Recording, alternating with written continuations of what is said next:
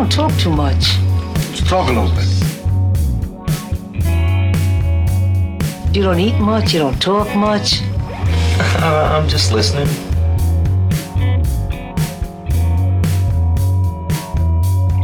This is the Just Listening Podcast with pizza artist Eric John.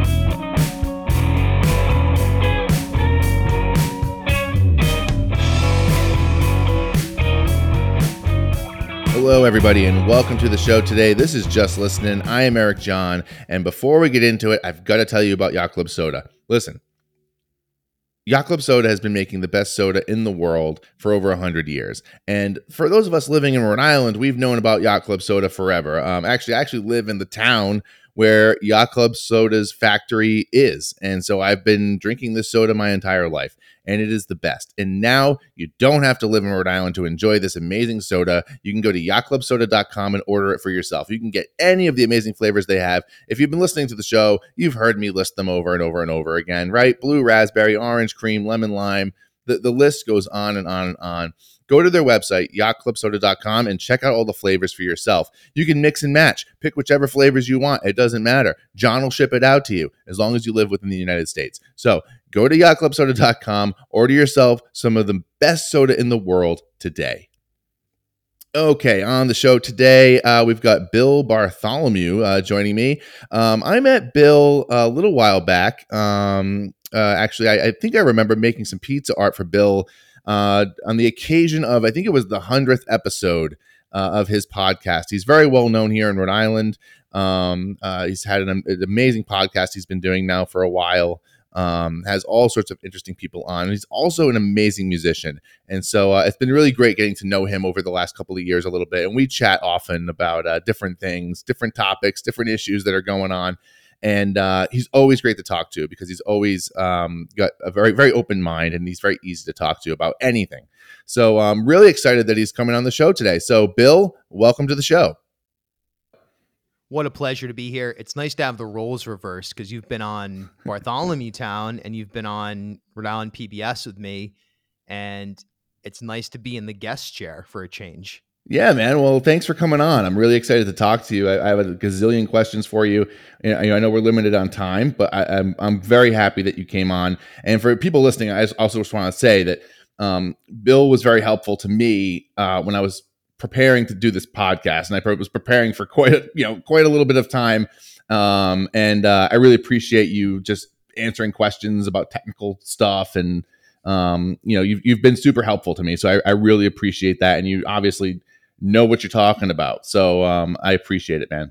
Well, I'm always happy to help, and it's one of those things where it seems like when you're doing a podcast, a lot of people probably don't realize just how much goes into it on the back end. And the way you do see this is how there was this explosion of podcasts over the last couple of years where everybody was like, I'm going to start a podcast. And then you're like, let's see if you get past episode 5, once you realize like, it's not, I mean, you can just do a Zoom call and hit record, but good luck getting people to listen to that because, that doesn't sound so good blasting through your earbuds or in the car or off your phone speaker.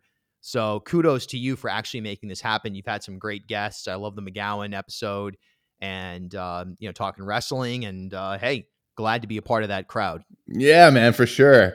We had a fun conversation. And I like talking to people about things, that they're really into, but like, other people might not really know them for that thing, and Dan's a good example, like being, he's a huge wrestling fan, but it's not really what he's known for. So I kind of thought that would be a fun thing to do. And you're talking about podcasts. I think I read that 90% of podcasts that are out there are inactive, right? So they're like, they're people who started a podcast, did 5 or 10 episodes, or maybe even 20 episodes, and then they just stopped. So do you think that when it comes to doing a podcast or being a content creator, is consistency and perseverance, are those the most important things in it being successful? Well, I mean, you hit the nail on the head, and I think that they're equally important things to the actual quality of the content itself. So whether you're making music, whether you're making art, NFTs, whether you're promoting a business, a brand, newsy stuff, talk stuff, whatever it may be.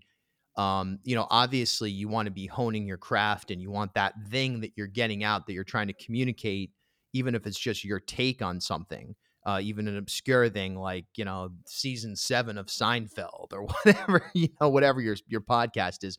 You want to make sure that that thing is refined and something that you're really proud to present. But yeah, you're totally right. And I think that's the biggest thing that you see in these inactive podcasts or kind of half-hearted social media accounts. It's not executed in a consistent way. And that means it could be the day something is released, the time of day, or just the regular occurrence of it. Like, in my case, I started doing podcasts and I would release them on Tuesday and Friday. And then that kind of expanded out where it made more sense for me to do a podcast and then post it immediately. But I do 2, 3, 4, sometimes 5 per week. So it's always there in people's feed. So I don't do the scheduled every Tuesday morning, 5 a.m. There's going to be a new podcast in your app.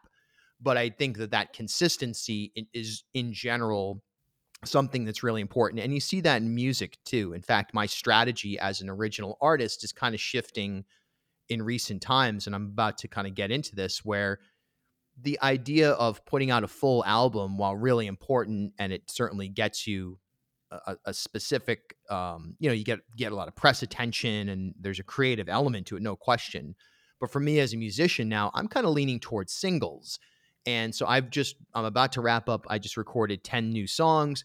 And rather than releasing them as an album, I'm going to put out a new song every month for the next 10 months with video, with social media stuff, so on and so forth, and experiment with that. And I think if people get into the habit of, oh, it's the first Friday of the month, Bill's got a new song out, that you might be able to get people's attention in a way than if you just randomly drop 10 songs at once, right? So I think that's the key ingredient. As far as like TikTok, places like that, it's all the same there. And I'm not very good at TikTok. I'm more of a consumer. But the successful TikTok performers or creators are posting regularly and with high quality, not necessarily like professional grade, but high quality content. And you will see it grow. You will see things grow, and you'll find your audience, and then that audience will tell more people. And you want to be there for people, just like the 6 o'clock news or the Sunday morning newspaper, or the afternoon drive show on a talk radio station. You want to make sure you're there for people when they want you. Yeah, I think I've seen this in the comedy world as well, where for a long time, right, it was always put out an album, put out a full-length special, and that's kind of how you got and grew your audience. And then what a lot of comedians started doing was using YouTube to their advantage, where they would take short, sometimes just minute-long clips, even 30-second clips of one joke from their special, and putting that out there on YouTube, and it getting millions and millions of views, right? Because it's a lot easier to share, one joke with your friends and stuff than it is an entire comedy special. They're getting back in vogue a little bit, but it definitely, I think that's a really smart approach. Let's talk about your music a little bit now. How long have you been? I'm assuming you've played music all your life, but when did you really start, putting out content and performing live? So yeah, as far back as I can remember, even into elementary school, I was drawn to music and media. Really those were the two things that I loved, and the perfect amalgamation of those was radio for me. So it's kind of always been there. But I would say, about the time I was in 6th grade, I got my conga drum, and really when I was in 7th grade, I joined the middle school band as a drummer, and was quickly promoted to the high school band as a middle schooler. So here I am, not the best student, very poor athlete, kind of a weirdo in my own way. And music came in, and suddenly I was excelling. Suddenly I was competing in state competitions. And like I said, I was basically, for all intents and purposes, promoted to the varsity team as a middle school student. So it kind of clicked of like, okay, there's something here that is worth pursuing. And I started a band with some of my friends when I was 16.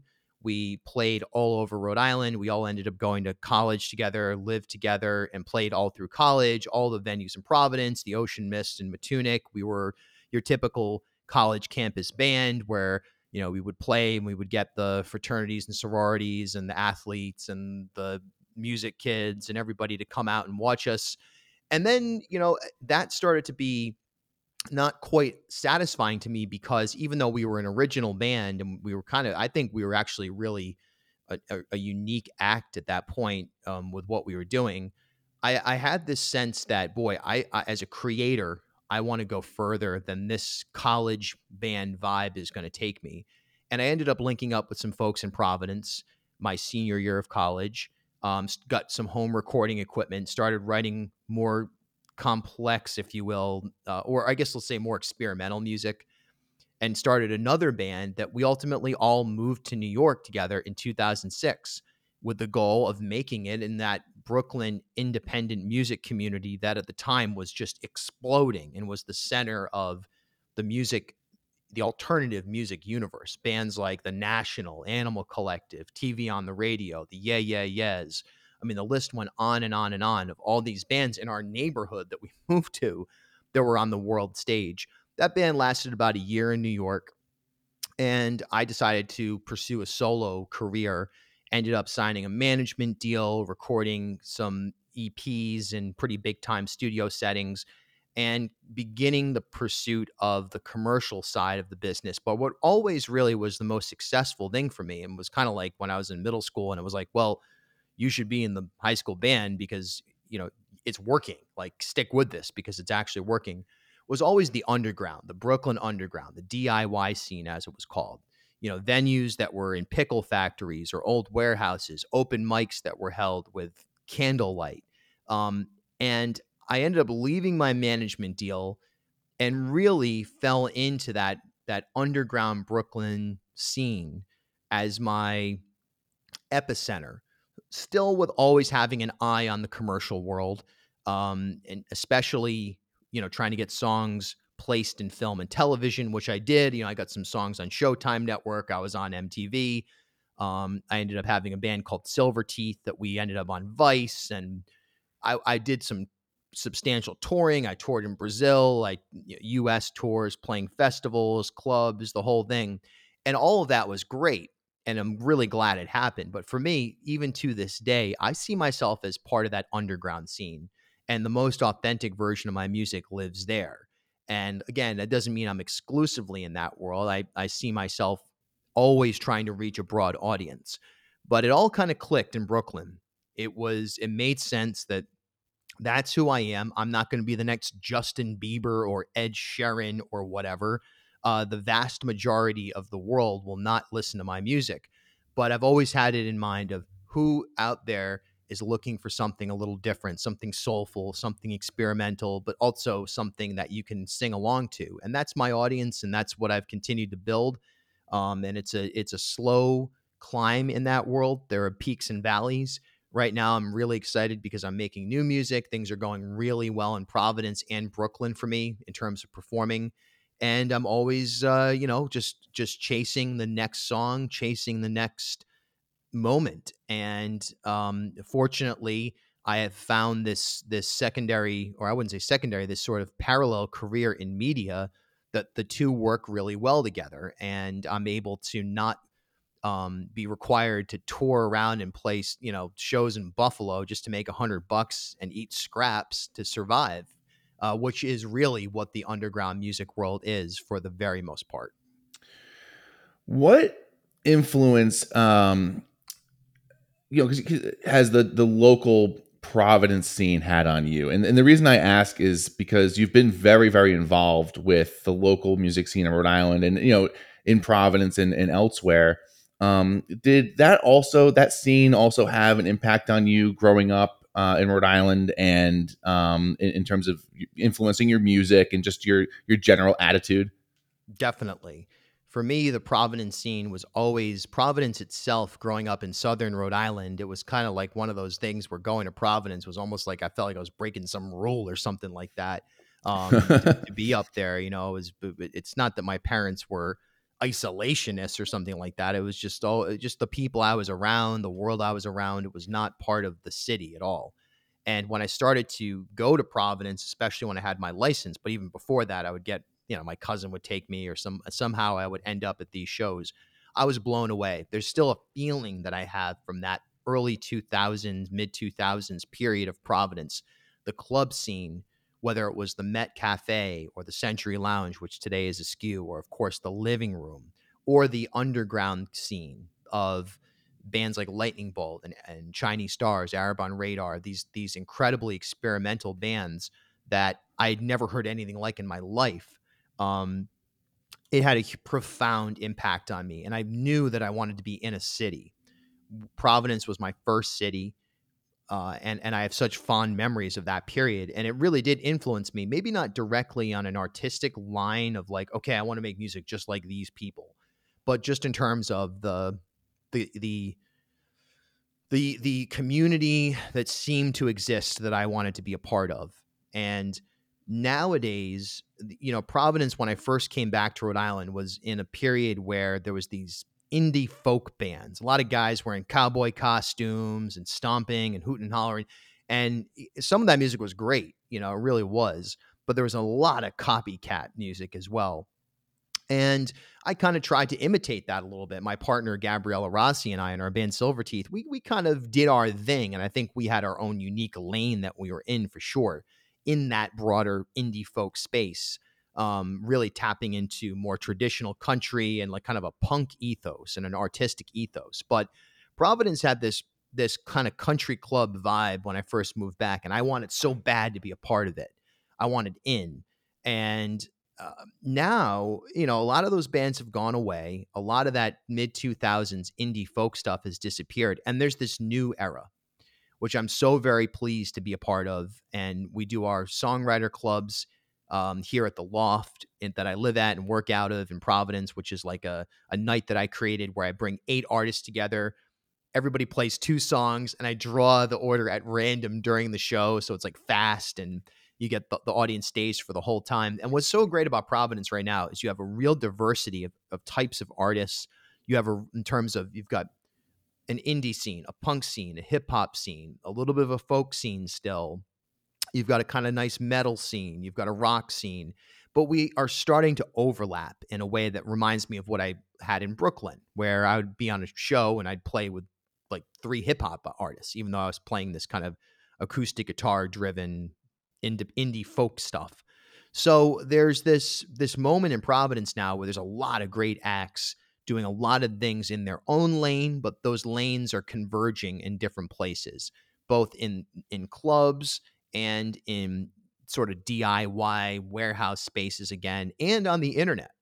And I would say Providence has a profound impact on me right now in a way where I'm no longer looking at it like I want to be in that club because it's going to get me booked at some festival or something like that. Now we're just doing it and everybody's in. It's a very welcoming community. It's very diverse. It's very diverse in terms of, any self-identification. And it's also diverse in terms of any music that somebody makes. Yeah, I mean, I always remember Providence being such a crazy scene, and that sort of early 2000s time period you're talking about, especially. I mean, that's when I graduated high school in 2002, so anywhere from like 98 to 2002. And you mentioned Lightning Bolt and what a crazy band they were. I remember so obviously we both know about the Motif magazine, right? Which is a very Sure. very successful magazine in the indie sort of art scene. I actually wrote. I was a writer for the Motif magazine. Then the first year it was around. Oh, really? Cool. I was too for like a year as well. Yeah, and I remember I was gonna write. I wanted to write an article about the Slip, and yeah, man, the Bar Brothers now, the Slip, awesome band. They're a cult band for sure. Oh, there was amazing, and so many great times and memories going to shows. But I remember when I approached Brad Barr about doing an article. He insisted. He said he wouldn't do it unless I also did an article on Lightning Bolt, awesome. which kind of shows the camaraderie right in the local music scene, and also I hadn't heard of them at that time, so it kind of I kind of discovered them at that time, and it wasn't really my style of music, but I appreciated it at the time. It was just really wild stuff. Mm. So, you've had all this success as a musician, and it's obviously a huge part of your life. When did you decide you wanted to start Bartholomew Town podcast? Mm. Well, like I had alluded to earlier, I had grown up watching Channel 10, listening to WCBS News Radio 880 out of New York, and listening to WBRU, who had the 95-second news update. And all of that was always there for me as a huge part of my interests and kind of how I viewed, the world. When I went to college at URI, I started in communications thinking that I was going to become a broadcaster. And after a year, I was like, I got to get out of this. It was like, I hate to say it because it seems really like I'm a total asshole for saying this, but the classes were, it was very like high school-y. There were a lot of like the athletes in there and stuff, and people would be talking while the teacher was talking and making jokes, and I was like horrified. And so I thought, all right, well, that's it. I'm not going to get into broadcasting because I can't handle this scene that I'm in at URI. I hate to say it again. I know it sounds like I'm kind of a jerk, but Well, it's no, what it was. you weren't feeling comfortable. It wasn't. It was. It seemed so much of it sounds like your experience in middle school and high school and with music especially was a sense of belonging and feeling comfortable. So it sounds like maybe you weren't feeling like it gelled and it wasn't quite your crowd. It wasn't quite my crowd at all, and it felt like very not serious, like a waste of time. So I switched to political science, and I was fortunate that I always knew in the back of my mind, well, I should keep pursuing some element of journalism, because even as either the two paths I was envisioning, one, musician, or two, lawyer, right? The default fallback that I'm sure you've dealt with as well. We all have to like pretend we're going to be a lawyer for like Oh 15 yeah, years I took by younger practice people. LSAT tests at one point in my life because I Totally. considered it for sure. Totally. So my thought was, all right, I got into political science and I loved it. I went all in. I ended up becoming a research assistant. I took classes with the former governor, Sunland. I mean, I loved it. And I took some journalism classes along with that. So I had planted the seed there. But I went to New York, worked for a law firm, thinking I was going to become a lawyer. And while I was parallel starting, I was in the band that I moved with from New York. And my bosses at the law firm told me, they said, hey, if when I had the chance to sign a management deal and kind of start touring and stuff, they were like, dude, you need to do this. Like, you can always go back and be a lawyer. Um, I was working as a paralegal. They're like, you can always come back. We'll even have you back. And they gave me a raise right then and there, so I would make a little bit more for my last month to pursue music. So I went in like totally all in on music, had really forgotten about the journalism broadcasting vision that I had once had, but I had still been obsessed with talk radio. Living in New York, I was constantly listening to WFAN, the sports talk station, and WCBS, the news station, like nonstop, like more than music. I was listening to that and reading, blogs like Deadspin or even early Alex Jones. And somehow those were early seeds of like, okay, independent, not stupid. I mean, Alex Jones, obviously. I mean, the guy. I'm talking early Alex Jones. Well, when I say that. people don't realize how long Alex Jones has been around, and Yeah, because I know the time period you're talking about, and the stuff where he's sneaking into Bohemian Grove, and he's bingo. and just his talent as a broadcaster, right, and as a personality, and all of that too. People forget about that there's a long history there before he really started getting caught up in some more nonsensical stuff. Yeah, the Sandy Hook stuff and even some other stuff as well. But I was listening to that and absorbing it and loving it. And we decided to move back to Rhode Island in 2016. We had met some people from Newport when we were out on the road in New Haven. We were playing a show and we met a band from Newport, and they're like, come play a show with us up in Newport. And I was like, really? Newport? I couldn't imagine Newport as like a hub of creativity. I grew up in Rhode Island. I barely knew it as anything other than just like go to the mansions and go. We did the brick alley. Well, I was blown away. So was my partner, and we dropped everything and moved to Newport and pursued music there and loved it. It was such a great scene. It was such a great hub to tour from. All of that was happening. But I started listening to WPRO.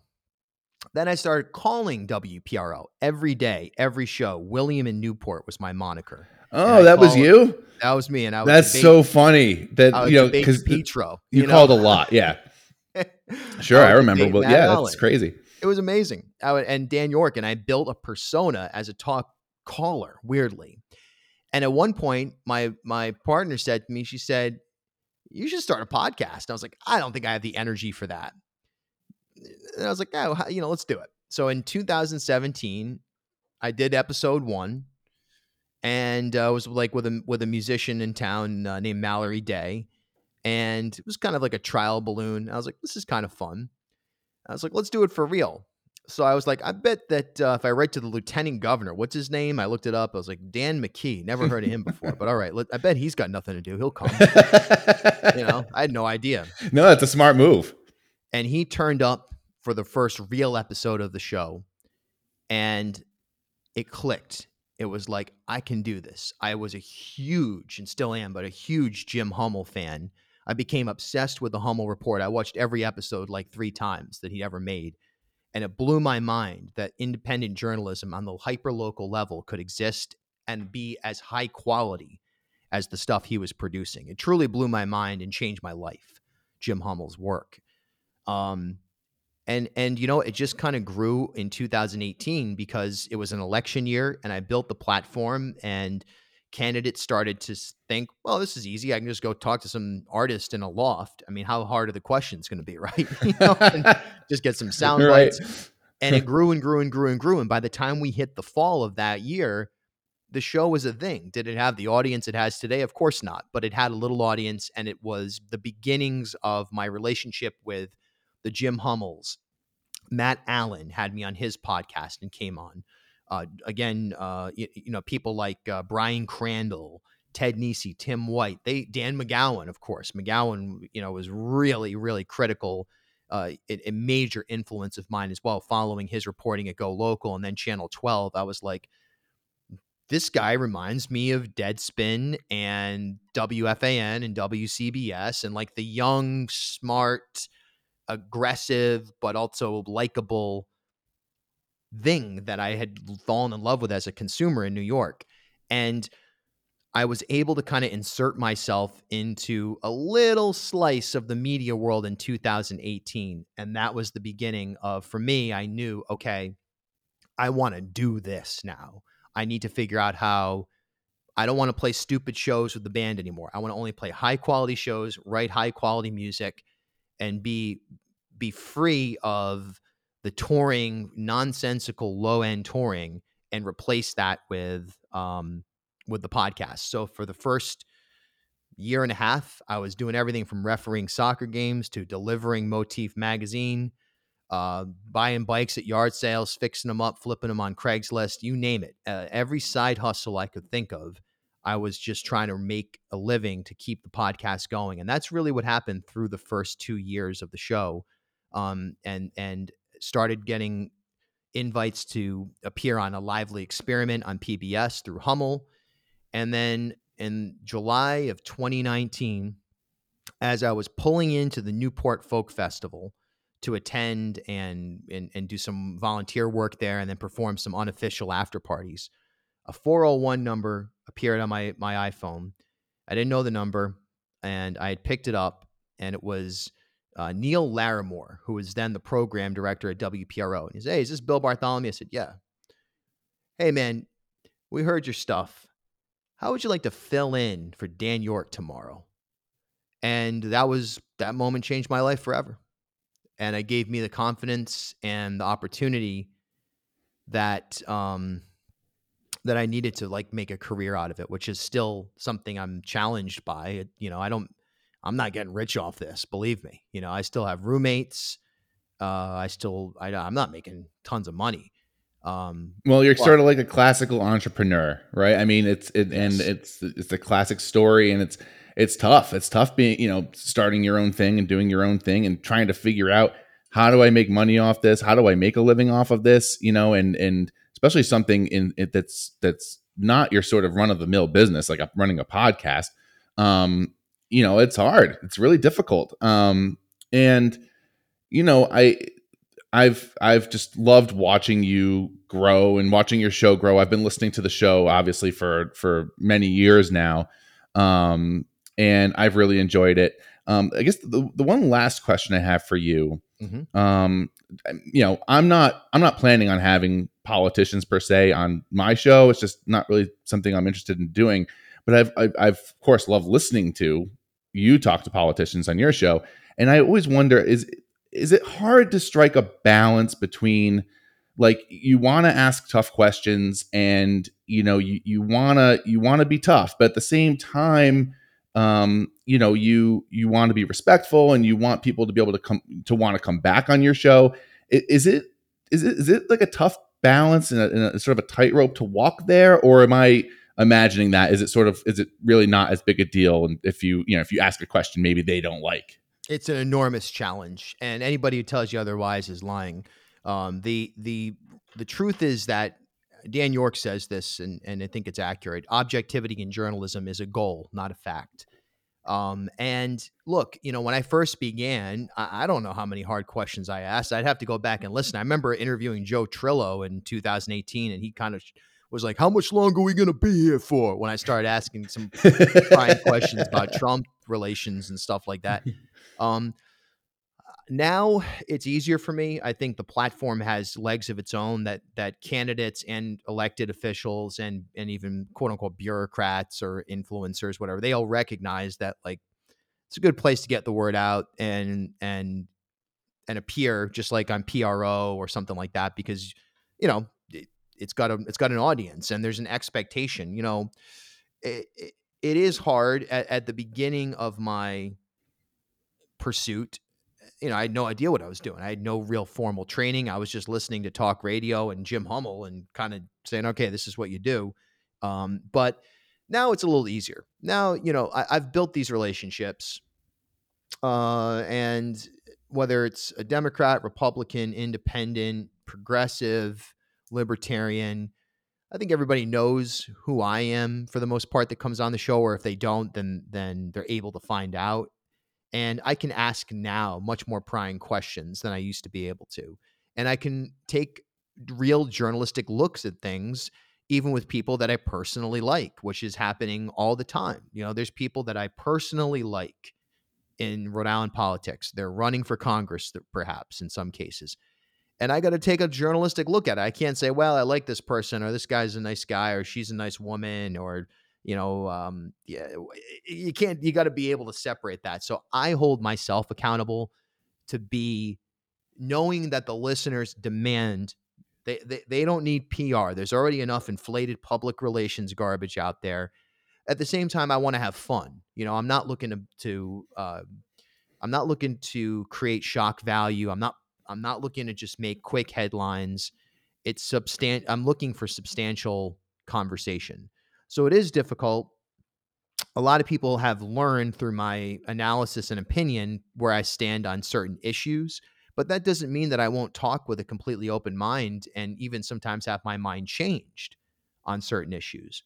There are some Republicans now that won't call me back. Mike Chippendale used to be on the show quite often. He would be on Bartholomew Town pretty regularly, and he would, I've gone on tours of his district with him. He's driven me around, and he's not calling me back right now because I gave him a hard time on Lively Experiment. At the same time, if I didn't rough him up on Lively Experiment for something that I felt was completely outrageous, I'd be dishonest to myself. So every once in a while, someone says, well, that guy, I'm not going to talk to him anymore. And you know what? I'd rather have that, even though Chippendale and I disagree on a million issues, probably. At the same time, he and I agree completely on some issues, like conservation related and land use for solar and things like this. He and I have an identical viewpoint on it. So it's a shame that in some cases, the more aggressive you get, it cancels out everything else, so to speak.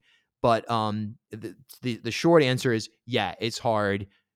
The thing is, moderating the debates for governor, Congress, lieutenant governor, treasurer, secretary, whatever it was last year on PRO. That was the highest profile position I'd been put in. And I knew that opportunity was going to not only be really important for the states to to have a window into the candidates, and I wanted to moderate the debates differently than Channel 12 or 10 or Pro Joe NPR.